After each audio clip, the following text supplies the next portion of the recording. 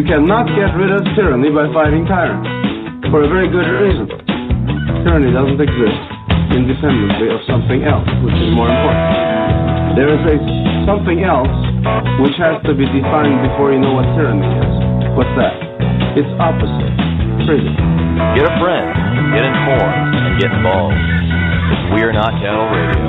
And good evening, everyone, and welcome to We Are Not Cattle Radio. I am your host, Jake Counts, coming to you live from Sonoya, Georgia, home literally and figuratively of The Walking Dead. It is the 20th day of November 2015, and we're going to be live here for the next hour. Joining me here in the next few moments will be Josh Wiley of statelesshomesteading.com, otherwise known as Rusticus. So, I do appreciate everybody staying with me. Last week, I do apologize. I was sick once again. I don't know why my illness seemed to fall on show days. But that's unfortunately what we've got going with us. Big announcement on the show moving forward. As of January 1st of this year, we will no longer be on Blog Talk Radio. We will actually be streaming live from wearenotcattle.net. So if you want to find any of my old shows, or if you want to find any of the new shows, you can go there and also check the website wearenotcattle.net for the latest podcast or live airs, as we'll do a countdown timer on there as well, so you will be able to catch the show whenever we can get around to doing it. So, it's a good thing that nothing happened since the last time I did a show, because now we can talk all about climate change. That'll come up later in the show, as usual. We do have some interesting news today. The source was Climate Depot, but I think I've heard this many, many times before. And it's an MIT climatologist basically saying the same thing that Josh and I have said for the past, 3 years. And all it has to do with the understanding of what carbon is and what it actually does. And that heating up the atmosphere 2 degrees might not be a bad idea, because you would increase vegetation.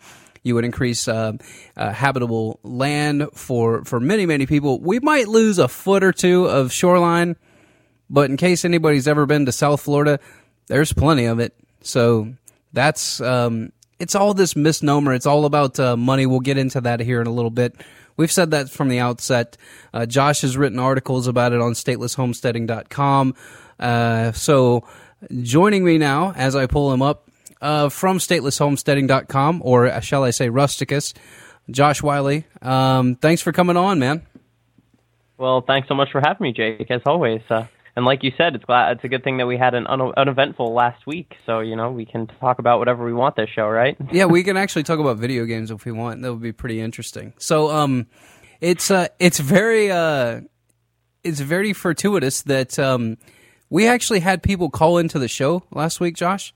And for those of you that don't know, I do the show live, but I don't pay a ton of attention to who's on the switchboard. So I'm going to keep that over in the corner this time. We had like 4 or 5 callers that I never got to because, frankly, I never saw you guys. Sorry. And we do have new listeners tuning in every week. I'm seeing the stats. This is fantastic. I appreciate everybody sharing the show. Once again, the mantra is share the show with people you know, people you love, people you like. And start a dialogue with them.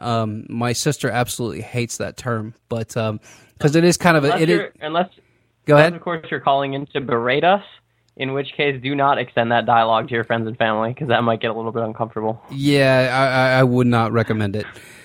But it's fun to understand where Josh and I are coming from, especially on this topic that we're going to cover tonight, the Paris attacks. Obviously, extreme tragedy with over 100 people killed, murdered by radical Islamicists. Still, right after we see attacks like this and attacks on the Russian and the Russian passenger jet, we see the U.S. media foaming at the mouth, wanting to blame their little baby, wanting to blame ISIS or ISIL or the Islamic State, or whoever the acronym is at this point. And what I want listeners to pay attention to is that even the people spitting the rhetoric at you will get it mixed up.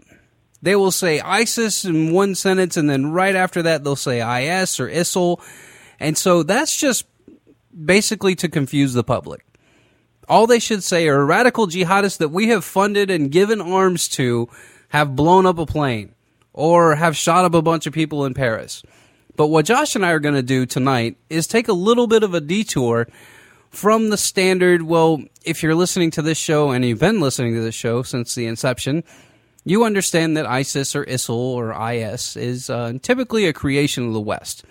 Now, not saying that we go and actually transplant people over there as far as the militants go, but we do fund them. We give them arms. The ambassador thing in Benghazi, I talked to a former high-level Air Force, I won't even give you his rank, but he, right after Benghazi, and this was at a Christmas party a couple of years ago, he attends my family's Christmas party, and so I always corner him, and we'll have conversations that don't typically happen regarding the sheeple.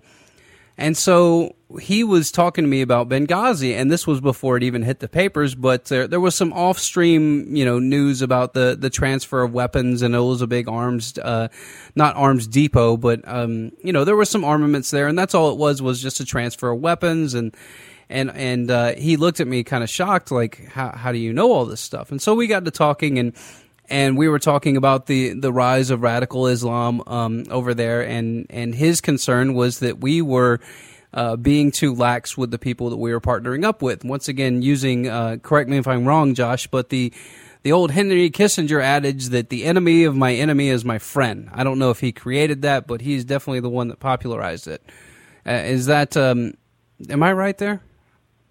I don't think so. Dang it. I'm pretty sure that's a very old phrase. Well, anyway, that's a neocon perspective. They're going to fund people that believe that their enemies are the same as our enemies. And it doesn't necessarily mean they're good guys. It's just like, well, you guys hate Russia too, so especially if Zygmunt Brzezinski's in charge, if you guys hate Russia, then you're good with us. We don't really care what you do.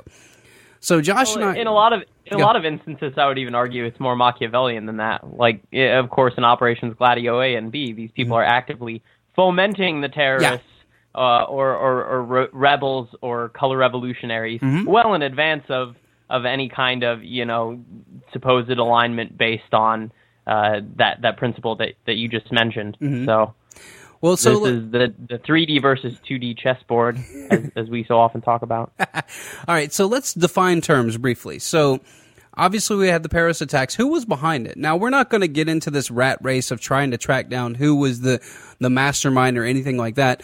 But what we're going to present to you on the show tonight is a deeper understanding that there are other actors in play here. Whether these actors portrayed or whether these actors perpetrated these events that happened in Paris, or whether these actors are just kind of in a standby and have done, a smattering of things throughout the years. That's what we're going to present. So getting out of this mainline Western linear thinking that everything has to happen a certain way and in certain orders, once again, that's the way that the mainstream media can really program you to believe something, is that you have this one linear approach because you've been taught that, once again, through the classical public education system, aka the Josh, help me. Good gosh, I just lost it. The Prussian thank you. System of education. Yep. The Prussian system of education. So we've been conditioned to accept things in a linear format. And so what we're going to do is we're going to break that linear format, show you that there are other ways to see this. And Josh, I think it would be behoove us to talk about Gladio A, and then I have a clip that will segue pretty well into Gladio B, which you've done more research on than I have. So I'm going to let you run with that a little bit. Is there anything that the audience should know before we get into the idea of, or the understanding of Operation Gladio, and then the manifestation of Gladio B? Honestly, I'd say you need at least 10 hours worth of listening and reading under your belt as a primer for these subjects. Just because there is a lot going on, and I think that's why so many people are reticent to discuss Gladio, especially in the alternative media, simply because it is so long, such a long story over the course of almost 70 years now. Very complex in terms of how these varying groups and intelligence agencies interact with one another. And sometimes people just kind of tune out because they're like, oh, I'm hearing all these names and, all of these people are making all these connections, for which I have no context. So I'm just going to stop listening to this. Unfortunately, we heard something very similar to this on the No Agenda show the other day from John Dvorak, though I guess that is his role as the buzzkill. But I think John's dismissal of Operation Gladio B is solely because he doesn't necessarily understand the historical context that we're talking about. So just to give some of that here, Gladio A was a program that was put in place by NATO immediately following World War II. And the justification for this by the Central Intelligence Agency, who ran a large degree of these ops, but also with MI5 and MI6, and these other NATO-based intelligence agencies in France and Belgium and Germany where these Gladios were stationed, where some of them were in on it and others were not, but they certainly did not have much regional autonomy, whether they were in on it or again, were more separated from it. Right. But CIA, MI5 set up a network of what they called stay-behinds. Yep. And these were either nationalists, European nationalists, many of whom were simply conservatives who wanted to defend their country, but the vast majority of them were reactionary fascists. And of course, the plan was that they would have these arms caches and secret gold and money hidden throughout Europe, and this network of soldiers. So if the Great Red Menace from the east were to ever invade, there would be a network on the ground to respond immediately. And some people would argue that this plan was cooked up by Frank Wisner and John Dulles, and you're the typical goons that later on went on to serve in the Eisenhower administration, during which all of this got much worse. And Josh, what is always the excuse from a Western, especially back in those days? What was always the excuse for having some kind of paramilitary force in place? What was always the excuse? It was to fight what? This is the specter of communism. It was the threat back then, but as a concept, it's the Mario coin. Thank you. You're welcome. I tried to set you up for it. Yeah, I always forget that we're integrating sound effects now. It throws me off. Listen, man. Listen. It's about to be 2016. We got to step our game up. I mean, it's time. It's time to migrate, and it's time to evolve. So here we go. 2016 with sound effects from 1985. Bringing it back. Well, you know what? There's nothing better. There's nothing better than an 8-bit sound effect. There really isn't. So continue. Very true. Those Japanese sound designers on 8-bit chips, they're great. But yeah, so sorry to get this back on track a little bit. The Gladio network, which was fomented again to fight the menace of communism, but as a concept, of course, fighting this great other is something that we see today. In terms of Islamic terror is the new boogeyman. And these are very Straussian concepts. If you are not familiar with that term, I suggest looking up Leo Strauss, who was an academic at the University of Chicago, under whose tutelage such wonderful people as Paul Wolfowitz and Donald Rumsfeld had studied. And Leo Strauss really did birth this neoconservative ideal of the noble lie, and fighting an enemy that may or may not actually be your enemy, may or may not actually exist, but because of the social unity that it draws, it's a worthy fight regardless, at least is their justification. It's East Asia all over again. Exactly. So whether or not these NATO stay-behinds with Operation Gladio A were actually ever intended to repel the Soviet Union from some invasion, or if the intent was always to do what Operation Gladio ended up being, which is, of course, a deadly string of terror and color revolution, false flag attacks that were instead designed for these right-wing reactionary fascists, in most cases, to stage terror attacks and blame them on the communists to create the enemy that you couldn't draw out of the shadows. And Operation Gladio A has a long and interesting history in all of these European countries. It's called Gladio because it got most of its prominence, at least within the press, when the Italian court system got their hands on some of these Gladios and started prosecuting them throughout the 80s and 90s.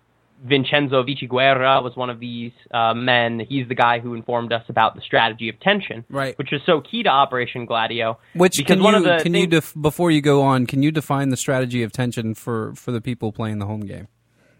Of course. So when Vichy Guerra was in court, he was asked by the prosecution, essentially, why did you guys only go after soft targets? The distinction, of course, being these are civilians, they're people, they're innocent people, far removed from politics and political games. They said, you guys have the connections, you have the weaponry, you have the opportunity to really hurt us. So why didn't you go after government buildings or military installations, things like that? And he said, that wasn't our goal. Our goal was to attack the innocent people that were disconnected deliberately from politics, because it's those people who we wanted to scare. It's those people we wanted to ask for the state to come in and save them. So, and of course, that's very, very reminiscent to what's happening today, and not just in an ideational sense. I think that there is real historical continuity from Gladio A and these original false flagging European fascists to what we see now in Operation Gladio B, false flagging Islamo-fascists. Right, I'll actually play the clip from that, but not to get too far ahead of ourselves, but when I heard about this attack and when I heard about what happened and what the targets were, reading a bunch on Gladio and watching a bunch of interviews of people that have done deep research on it, it just, I don't know about you, Josh, but it just screamed at me that this was some kind of op like that. And then the idea that the American media comes out, and shame on you people. This is not a highly sophisticated attack.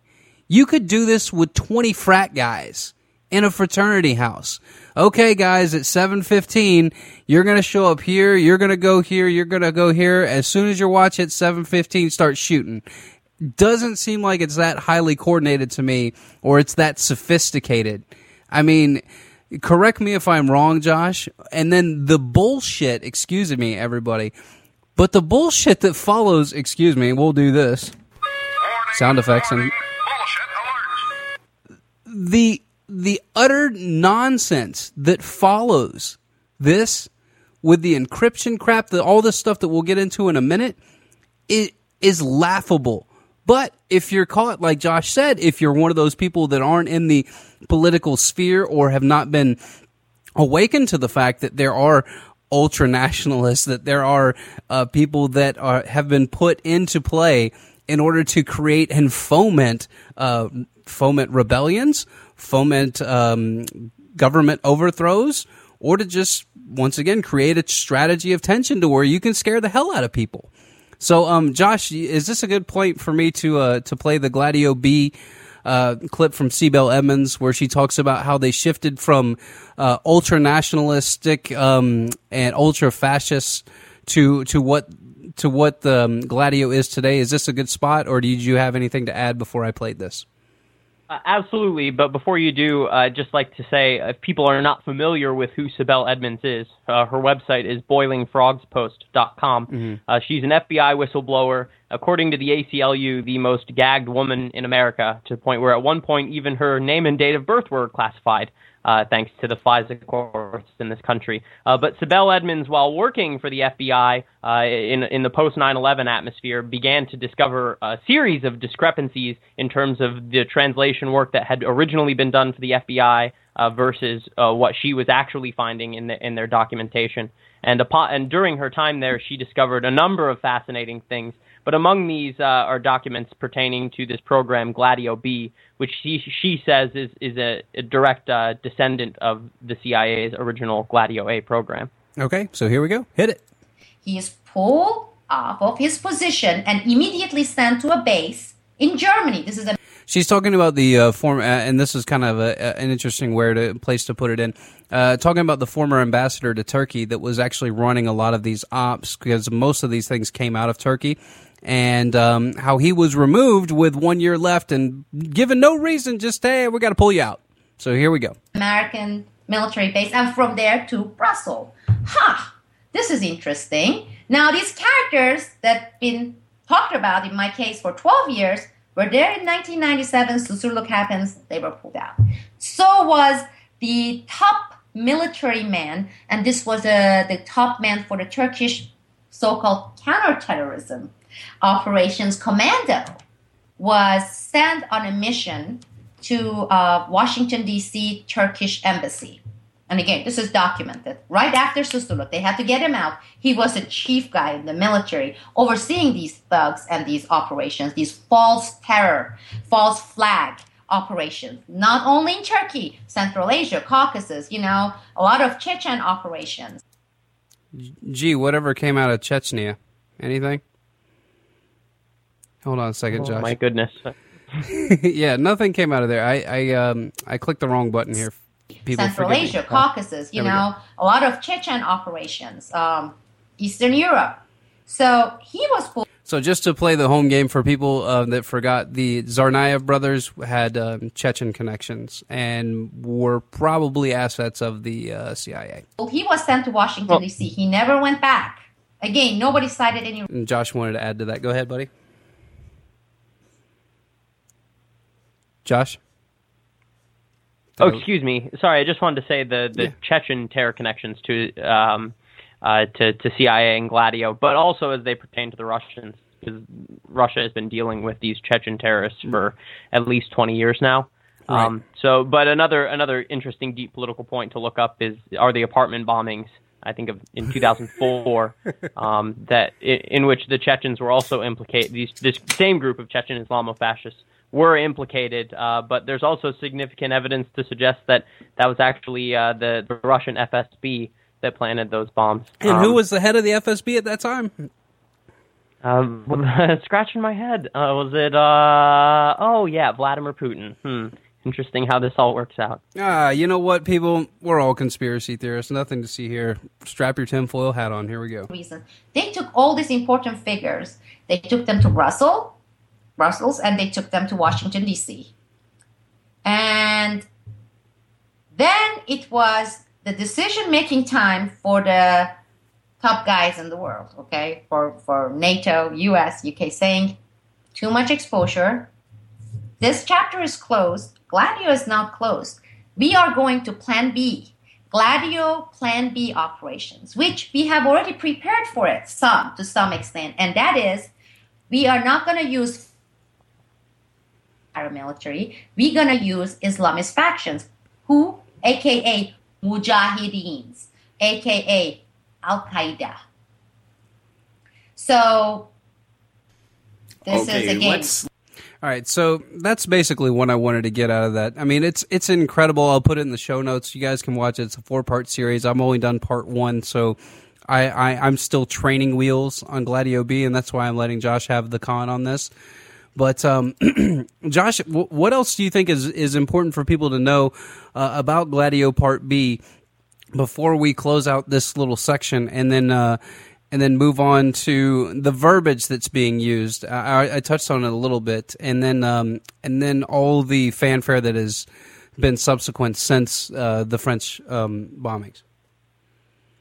Yeah, well, honestly, there's just so much to learn with Gladio B. It's not really something, like I said, that interview series between James Corbett and Sibel Edmonds is over 5 hours long. Yeah. So to think that we could do it in 15 minutes is a little bit, unrealistic. So let's table it then, and we can, if you guys want to look into it a little bit more, if you want to be conspiracy theorists like us, or just be people that would like. Unfortunately, Jake, I feel like it's so intimately tied to absolutely everything we're going to discuss with what happened in Paris. I really do implore readers and listeners, to go and look up more about Operation Gladio B. But one of the key points that people need to remember, a lot of Sibel Edmonds' research is by way of Turkey and Azerbaijan, where she claims that a lot of the heroin that has been refined in northern Afghanistan for far longer than simply in the 90s when the Taliban supposedly took over that operation. The alt media gets a lot wrong in that regard as well. But she claims that this Afghan heroin, which during the purview of the Russians, when the Russian mafia was running that operation, typically from from the 70s through on to the mid 90s, that the refining and shipment took place largely in Afghanistan, whereas now the American heroin route takes that those same poppies through Azerbaijan and Turkey before they're refined and put onto the world market.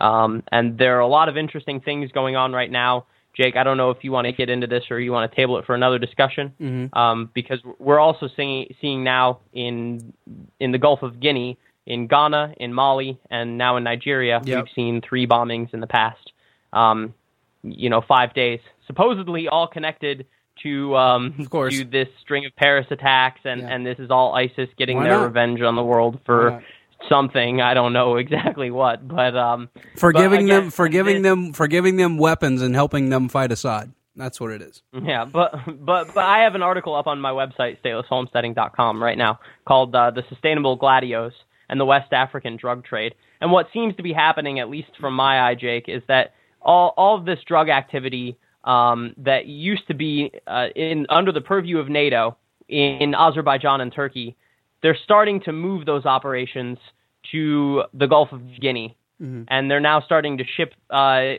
heroin bound for Western markets out of Africa, as opposed to these parts of the Central Asian Caucasus and the Middle East and the Mediterranean coast. We're also seeing that Mexican opium is on a tear. If it were a stock, I'd recommend that you buy it, solely because it's the production is up. I believe it's almost 140% over the last year, and this is a region that traditionally in southern Mexico is not known for opium production. So the CIA, in a lot of respects, is shifting their operational purview from the Middle East back to some areas, at least in the drug trade realm, that are a little bit more easy to control. So, and as we see Paris initiating this what can only be described as a flipping over of the chessboard in the Middle East. There are going to be a lot of pieces that get realigned there, but I can tell you now, it does not necessarily look like the Anglo-American establishment is positioning itself to continue the drug trade there, at least not in the same way that they have over the past 20 years. Right, and if you look at leadership, from Obama and his little council and the neocons. Of course, Obama is a neocon to an extent, but it looks like that there's for the first time I've ever seen the military-industrial complex and the intelligence agencies. It looks like that there's really a lot of splintering and not a lot of cohesion. And one thing that I would piggyback on what you were saying about Mexico being this new hotbed for opium. Did you see? I think it was Carlos Slim or somebody like that was a really prominent once again, you want to talk about somebody that's an absolute tyrant. Hey, I own 90% of the country's telecommunications, but I swear I'm not a mafia don. He said that, I think he said that all drugs will be legal in Mexico very soon, which would be, piggybacking exactly on what you said. If you legalize it and it drops the price down locally, it drops the production price down as well. So now your export price and your revenue just goes through the roof because you can produce it cheap because everybody can produce it. Of course, you got to, cordon it off like Ohio tried to do with your, having your 10 protected groups that are the only ones allowed to grow it. But that would be a big boost to the economy down there if you were looking at it from that perspective. What are your thoughts? Well, that's typically the way the Anglo-American establishment has historically operated, in that there are some areas where they would force opium onto markets, like in China, and others where they would simply make it legal, like in India. So we're seeing two competing models. It looks to me as if that's the case. Of course, the end product is still addiction and potential death, but it's all right. A couple of those sedatives won't hurt you. So what do you want to get into? I sent you the list of things that I wanted to run down. Let's go to your clip. Let's go to your clip where you're on PlayStation. Now, this was funny. Do you want to set this up really quick? Because I haven't even seen or heard the clip yet. So. Oh, sure thing. I've only heard part of this clip, but it's been all over the news. This is a native ad for Xbox One. Here we go. Microsoft getting into the game. Here we go. Excuse my 3 meg DSL dial-up. PlayStation. Yep, hold on, people. We're running into some bandwidth issues here. which is not a shocker at all. A tool for terror? Believe it or not, authorities say ISIS terrorists are using the popular game console to communicate with each other in a way that can't be monitored by national security. How scary is this? It's extremely scary. Cybersecurity. Oh, it's terrifying. You got people playing first-person shooters that are talking about jihad? That's just frightening. The expert Michael Hoos showed me how it works. I'm in the Inside Edition office playing a game on a PlayStation 4 connected to the internet. Producer Allison Hall is on another PlayStation.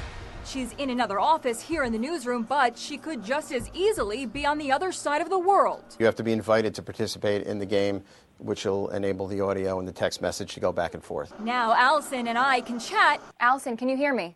I can hear you loud and clear, Annie. And send each other text messages. And there you go. There's the message. You can hit the middle button right there. And Allison writes hi. She could write anything, though, right there. She could write bomb, Josh. Correct. Mike, how is this different than text messages and phone calls, and why do the terrorists want to use this? It's actually a closed network, so it's kind of outside of what everyone is using for communication. There's no way to monitor PlayStation, right? Not really. It's very hard. Bullshit. This is such bullshit. Oh, hold on. Jake. Bullshit alert. Yeah, go ahead, man. Correct me if I'm wrong, but don't people pay for PlayStation Network? This is a joke. Yes, and for Xbox Live. I mean, this is so ridiculous. Oh, and by the way, you have to hold on a second. Time out. You have to enter your street address, your ID, a freaking credit card. I mean, it's not like, oh, look, oh, you know what? We didn't know who he was or where he lived or no. This is nonsense. I was gonna go down with the question and answer format, but yeah, you got right to the point. Yeah, I'm sorry, man. This is a hilarious joke. Second half of the show, so it's second beer time. So I'm loosening up. Here we go. A spokesperson for Sony, which makes the PlayStation, says we are dedicated to checking behavior, and we urge our users and partners to report activities that may be Why is she yelling at us? Offensive, suspicious, or illegal. PlayStation Terror. A grim development in the war on ISIS. So buy your Xbox One because it's open source. Dude, that is fantastic. Thank you. Great catch, Josh. Great catch. All right. So you sent me another... Yeah, go ahead. This is not one media outlet that published this story, by the way. This is from the CIA director on down, claiming that this is staunchly the case. But in addition to being a great native ad for the Microsoft Xbox One and all the little kiddies that play the Marine Corps-funded Call of Duty propaganda series, or Halo propaganda series as well. Indeed, although they get a little bit less assistance from them, at least have in the past. Hey, don't worry, man. Master Chief fights for United Nations Space Command. It's okay. But of course, the big geopolitical end being a big fuck you to encryption and encryption users, evidently. We've seen this a lot, Jake, from governments seemingly having issues with corporate America and their encrypted technologies. I don't know how much of it is a genuine response from companies like Sony and Apple to the fact that their customers want their data encrypted and don't want these companies sharing the keys with the government, or if this is just a big old dog and pony show. But it is interesting to note that they're ramping up this anti-encryption, anti-digital liberty message yet again. Oh, so here is I was looking for it because I couldn't. I thought it was the CIA director, but it was the FBI director. I forgot which alphabet soup agency said this, but this is about the encrypted data. Oh, James Comey. Oh, yeah. This is crazy. All right, let's see if this clip will play off their website with my terrible download speed here, as I have to stall to see if it'll even buffer up. But yeah, it's ridiculous, Josh. You and I talked about this before. The idea of encryption for an intelligence agency should be null. The only thing that they're looking to do is circumvent the extra 5 or 10 minutes that it will take to unencrypt the data, which means that they can't grab the feed in real time and send it to a supercomputer. That's all that it means. So if you haven't, all right, whoa. Become front lines. Oh man. Ooh, this is pretty interesting. So we got to wait 25 seconds. So let me mute this so we can get to the meat and potatoes here. But Josh, can you hear me okay? Because I'm streaming video and talking at the same time, so we might crash the universe on my network here. How we doing? Breaking up a little bit, but it's been worse. Oh, well, don't worry, everybody. We've got a digital copy that is local, and so we will be good to go. This time I did not forget my recording software, and yes, my computer's still dead, so we are on. Josh, I'm telling you, this is the penultimate, hold on a second. This is the penultimate voyage for the Frankenstein computer I have here.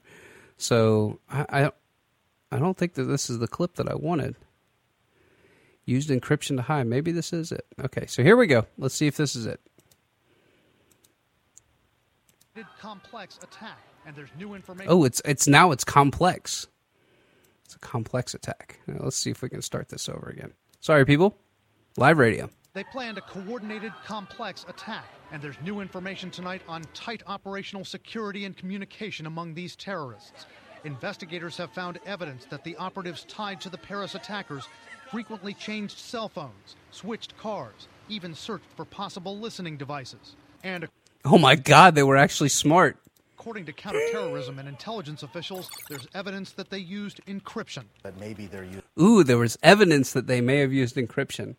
using encrypted messaging apps. They do a very good job of hiding whatever you're saying from being intercepted by somebody who, like a government. Encryption, conversations chopped up into a jumble by mathematical algorithms, code that U.S. officials say is nearly impossible to crack. Hold on a second. Like, seriously, Josh, do they think that we're idiots? Or at the very least, it is very expensive to crack. There we especially go. When you're doing it en masse like this. There you go. That's probably the better term. Mm-hmm. BS. We don't have the ability to break strong encryption. And so if they move to the mobile messaging app, we're going to lose them. Comey, my finger is going to get tired if you keep spetting all this rhetoric. This is nonsense. So that's a huge worry. Apps like one called Signal encrypt phone calls. Ooh. WhatsApp and an app called Telegram encrypt text. Matthew Green, who teaches applied cryptography at Johns Hopkins, showed us another way terrorists can make their texts disappear on the Telegram app. You can program them to self-destruct in a few seconds. I send Green a text to meet... Isn't that Snapchat, Josh? Oh my goodness, Jake. You're making too much sense. Cut it out. Somewhere. He reads it. Then... Gone. And just like that, you've got no record of the communication. Telegram also has an avenue similar to Facebook and Twitter where you can post public messages.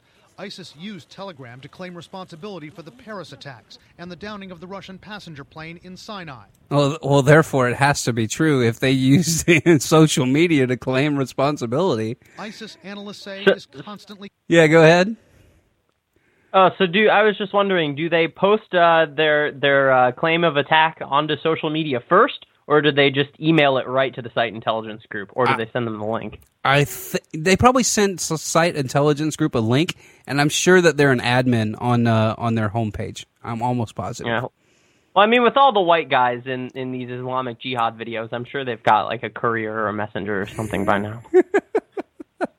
And for any of you that don't know, the No Agenda Show does an incredible job of breaking this down as well. Anytime that you see any of these videos get released, it magically is found on the dark web by the Site Intelligence Agency.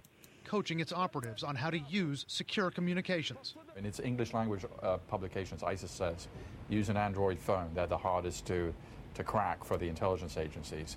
Use particular applications that are anonymized. Use Tor, which is, of course, the dark net. ISIS may have made one significant cyber enemy. La guerre est déclenchée. Anonymous, now vowing to unleash a wave of cyber attacks on ISIS in retaliation for the Paris massacre. Oh my God! Didn't Anonymous say that they were going to do that against the Free Syrian Army or something like that? I thought they did the same. Yeah. I thought they did the same thing a couple years ago. I don't know if this is the Anonymous that's the 14-year-old script kiddies that play in their basement, or if it's the FBI and CIA agents that actually run these. That looked like a high production, and so that was probably the FBI's Anonymous. You know, they do have. Yeah, and And if anyone out there is upset because they like wearing their Guy Fawkes masks at rallies, I just want you to go look up Lulzsec, Lulzsec, and look up what happened to Lulzsec, because half of them were FBI informants.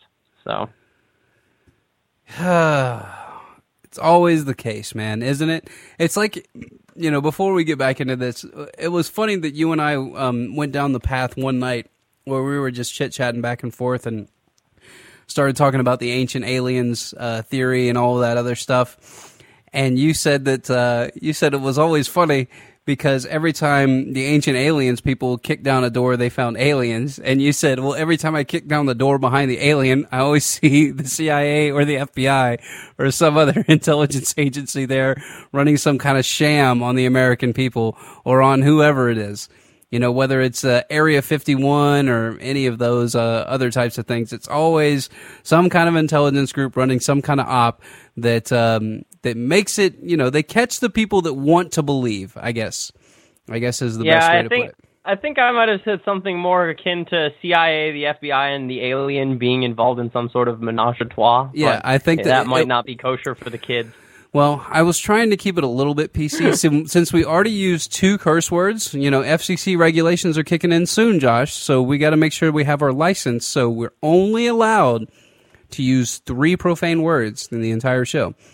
Which, if we haven't, so we can't we can't ever have Robert on our show then. So that would negate it. We would have to quit the show after 5 minutes, maybe 10. All right. So that was incredible. I can't believe this is such nonsense. I do want to play this. All right, go ahead, man. I want you to set up the clip regarding the German trucks, because this kind of went around the horn. It even went on Alex Jones for a minute. There was a guy on there chatting about this nonsense as well. Go ahead, man. So just to wrap up our fucking encryption segment. Woohoo! There it is, number 3. Number 3, everybody. Just want. Okay, so I have to be tongue-tied for the rest of the interview, at least in respect to profanity. Yeah, well. But the Mirror and a number of other outlets, of course, are now reporting, Jake, that ISIS owns at least $3 million as a Bitcoin wallet worth at least $3 million, a war chest. They're calling it, given to them by anonymous donors from America. So, hide your kids, hide your wife. Hold on a second, man. I've got a video that's out of control here. All right. Are you serious? They got a war chest. So what about the money that the U.S. government is giving them? I'm as serious as Dogecoin right now. I'm sorry, I can't even stop this. This is nonsense. Stop. All right, so you better quickly set this clip up because we're about to run into problems here. Oh, I was able to pause it. So, hey, congratulations, Art Institute. You got a plug on my podcast. Good for you. So, Command Q. So, let's set up this clip that I'm about to play here regarding the supposed bomb outside the German stadium. There was a guy on Alex Jones's show that was touting this same meme, saying that, they found a bomb outside of a German stadium with fully loaded and explosives. So go ahead, man. So which bomb are you referring to, Jake? The bomb that was supposedly in the subway that didn't exist, or the bombs, plural, that were loaded in the ambulance parked outside the soccer stadium? That fully loaded, fully loaded. They had pictures of the ambulance and everything. Yeah. Yeah, so this is it, everybody. And so this is your news media here in America.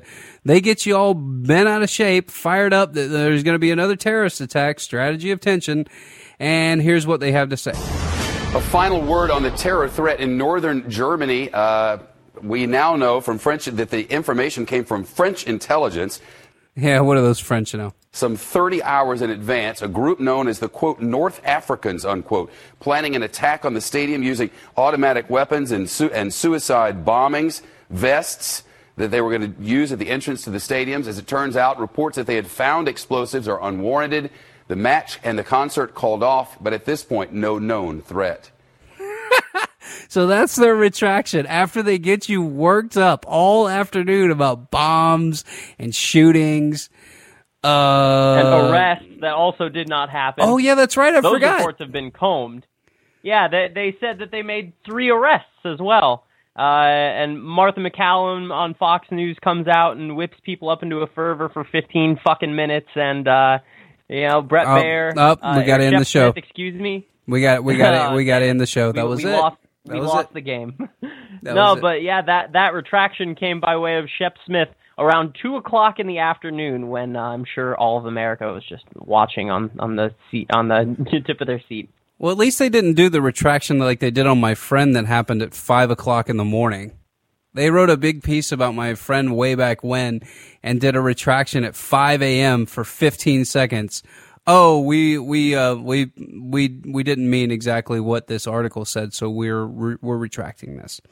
A total demonization campaign. I don't even want to get into it, but it was way back when I actually used to be involved in politics, when I thought it actually mattered.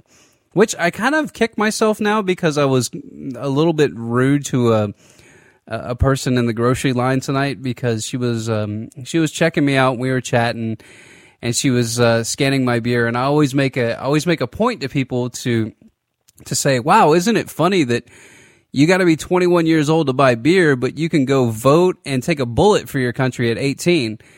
And she goes, "Yeah, well." She goes, "Yeah, that's kind of funny, and it's really not really."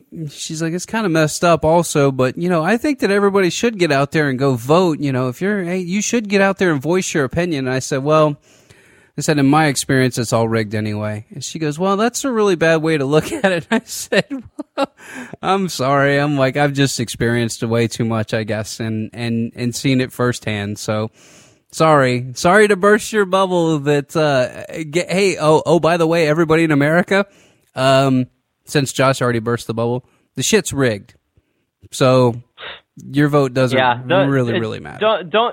Don't feel bad, Jake, because honestly, you naive lumps of shit out there that still think that the political process is salvation for anything, you're holding us all back. So kindly go fuck yourself. Oh, okay. So we just popped off right there. So now we're gonna incur fines. So sorry, anyway, you can only hold people, the Machiavellians at the CIA and these Operation Gladio goons to account for so long, because if people just knew who they were, then they couldn't pull this crap anymore, Jake. Couldn't pull it because they're not going to stop. No. It takes people at least being informed and standing up and paying attention. And if you still think your vote counts, then Jesus Christ, you might as well just flush it down the toilet. And speaking of which, if you have any inkling to vote for anybody running for president in 2016, yeah. It's called Diebold, folks. The same company that makes most of the ATMs in this country also makes the voting machines.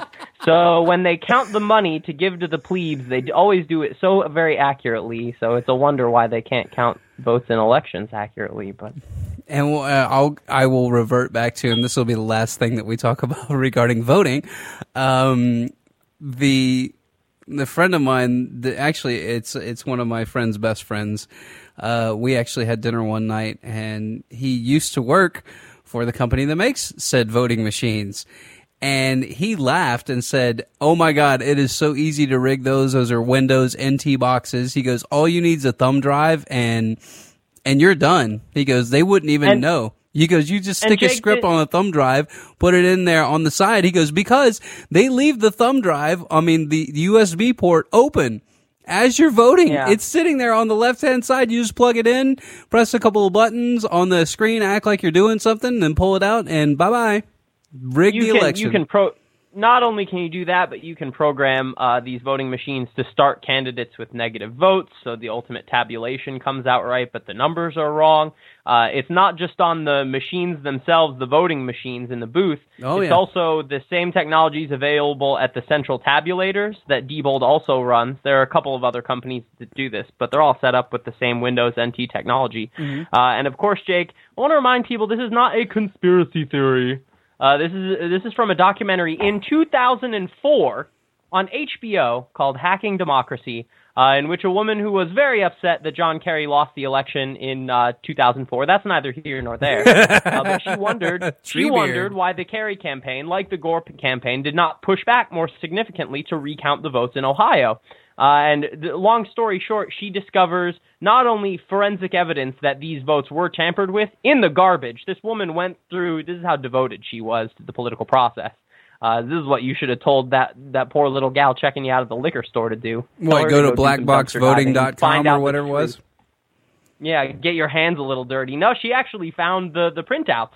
That legally they were not allowed to destroy, but they did it anyways. So there's the legal system failing you yet again, you know, voting dupes of America. But she managed to dig out the printout for the final tabulation and found that they had indeed started candidates with negative votes, that the tabulations were not proper, and those machines had already been decommissioned, so there was no way to check. But this is all documented by very credible sources. It's just they know people don't really care. Hey, what you reading for? That's all I got to say. That is all I have to say. That and this. There's a vast ocean of shit that you people don't know shit about. Since I figured that we were already in violation, it wouldn't be too bad to go ahead and play that. All right, so we got... once you have to be licensed, you're so screwed. Oh, you know what, man? Forget it. I'll enjoy my 2 weeks in the sun, and we'll just press on. So, anything else you want to bring up? We got about 8 minutes left. I mean, we can't really tackle a big topic. Oh, let's tackle this one. I have a clip. This is from a gentleman that will probably be taken into the back room sometime very, very soon, regarding my favorite subject of man-made anthropogenic global warming. I need an echo effect. Do I have an echo? I've got like a Hall effect. Man-made anthropogenic global warming. No, didn't work. Oh, well. So anyway, there is and Josh, you have a piggybacking article that goes very well with this. There is a senator, and I have to look his name up because I wrote it down, Bob Cardin of, I think he is of the, where is he from? He is from Maryland. And he brought up this little gem of a clip that if I can find it on my, whoops, I've messed up my filing system here, people. Stand by. He worked up a nice little speech as the things that Josh and I have been saying for years about this whole climate change debacle or truth or whatever you want to call it. So here we go. Here's what he had to say. The Paris negotiations are not about emissions reductions. They are about cash. What? What do you mean they're about cash? Who is making the money? The developing world expects developed countries to offer more than $100 billion per year in what is called climate finance. The rationale for the money, the source of the money, and the use of the money are all unclear. Oh, no, I think it's pretty clear, but we'll let you slide on that one. Developing nations believe they are owed a, quote, ecological debt. Josh, what was Ghana's ecological debt? I believe that's going to cost them a whopping $22.6 billion, almost 2/3 of their GDP, but no big deal, right? They're just Africans.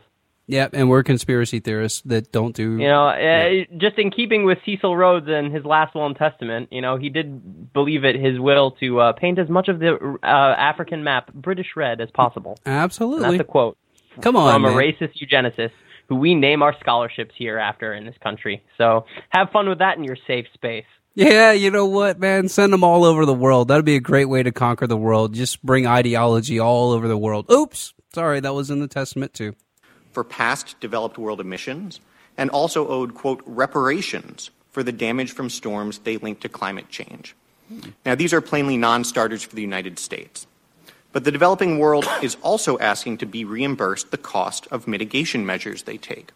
India alone says in its INDC it needs $2.5 trillion between now and 2030. Man, that's not a lot of money. I mean, shoot, the U.S. has got that. We got that. We'll write you a check. Just don't cash it. Hold on. But if the INDCs represent business as usual, funding is clearly inappropriate. Realistically, developed world leaders are pursuing a transaction in which, having staked their political capital and their legacies on achieving an agreement, any agreement, they will now pay developing nations to sign on the dotted line. To conclude, we should worry that U.S. negotiators and their colleagues, desperate to produce an agreement, will commit dollars from taxpayers that they cannot actually deliver and get nothing in return. No. See, I mean, you almost got it, man. It's not about the U.S. dollars. It's about the World Bank. It's about the IMF. It's about these people putting these countries under water so that they can never pay them back, to lead to what's the magic P word that we always look for, Josh? Where you take a country's assets and sell it off to private corporations. What's that called again? Oh, I was hoping you could help me out there. Oh, privatization. There we go. The great. Yeah, there we go. Yeah, 1 point for me. Josh is up to 3 Mario coins for the show. One more, and he gets a prize. All right, man. We got 4 minutes. Is that all you needed in Mario? Is 4 coins? Well, we're somewhere near 100. We're playing the Keynesian model, so you can take those 4 coins and sell them 1,000 times over. Isn't the Keynesian model a lot like Minus World, where it goes on forever and you just have to die because we're all dead in the long run? Economic humor. All right, so we got 4 minutes left, man. Tell people where they can find your work and some of the articles that you're proud of that you've syndicated, and where people can check you out. Well, Jake, I publish all of my my blog posts and the occasional podcasts on my website at statelesshomesteading.com. The writing, I blog under the pseudonym of Rusticus, so my work makes it all over the place. I've been on InfoWars a few times, Liberty Beacon, Activist Post, the Sleuth Journal. If you check any of these alternative media websites, chances are you've come across my writings at some point, at which point you probably scrolled right past them because they're very long and academic and well-cited, and you want to read a list article about the 5 ways an EMP is going to kill your dog. So if you like reading those articles, please continue to scroll by my work, because it's not for the faint of heart, nor is it for those of the short attention span. But if you're listening to a show like this, then I assume that you're not one of those people anyways. So, of course, please do check out that work. I do a lot of writing about sustainable development and Agenda 21, and with COP21 coming up in Paris, interesting how that all works out, later on within the next 3 weeks, 2 weeks now, geez.